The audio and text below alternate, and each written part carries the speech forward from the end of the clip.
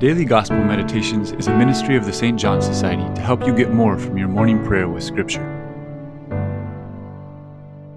In today's Gospel, we read the parable of the wicked tenants.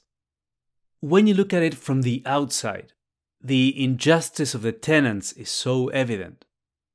But it's not as easy to see when we ourselves are a part of the story. Because it is the story of every single time in which God blesses us and puts us in charge of something, and over time we become possessive of it. God may come back to me asking for an account and finds that now I feel it's my thing, it's my career, it's my family, it's my project. Obviously, this parable applies in the first place to the Jewish leaders at the time. They had been entrusted with the nation of Israel and with the care of the covenant of Moses, which was a preparation for the coming of the Messiah. But when the Messiah came, they were unwilling to hand it over. They took it as their own possession. And so they killed the heir. They killed the son. Now, this parable is in the gospel because it can also be our temptation. In many cases, when we come to Christ, God starts to bless us in many ways as a consequence.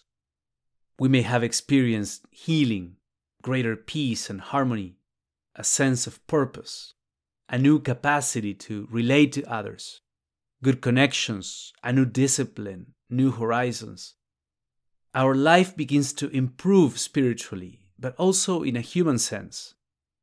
And there lies the danger that I could become attached to those indirect blessings, to my portion of the vineyard, to the plot of land that the Lord has given me to cultivate in this world.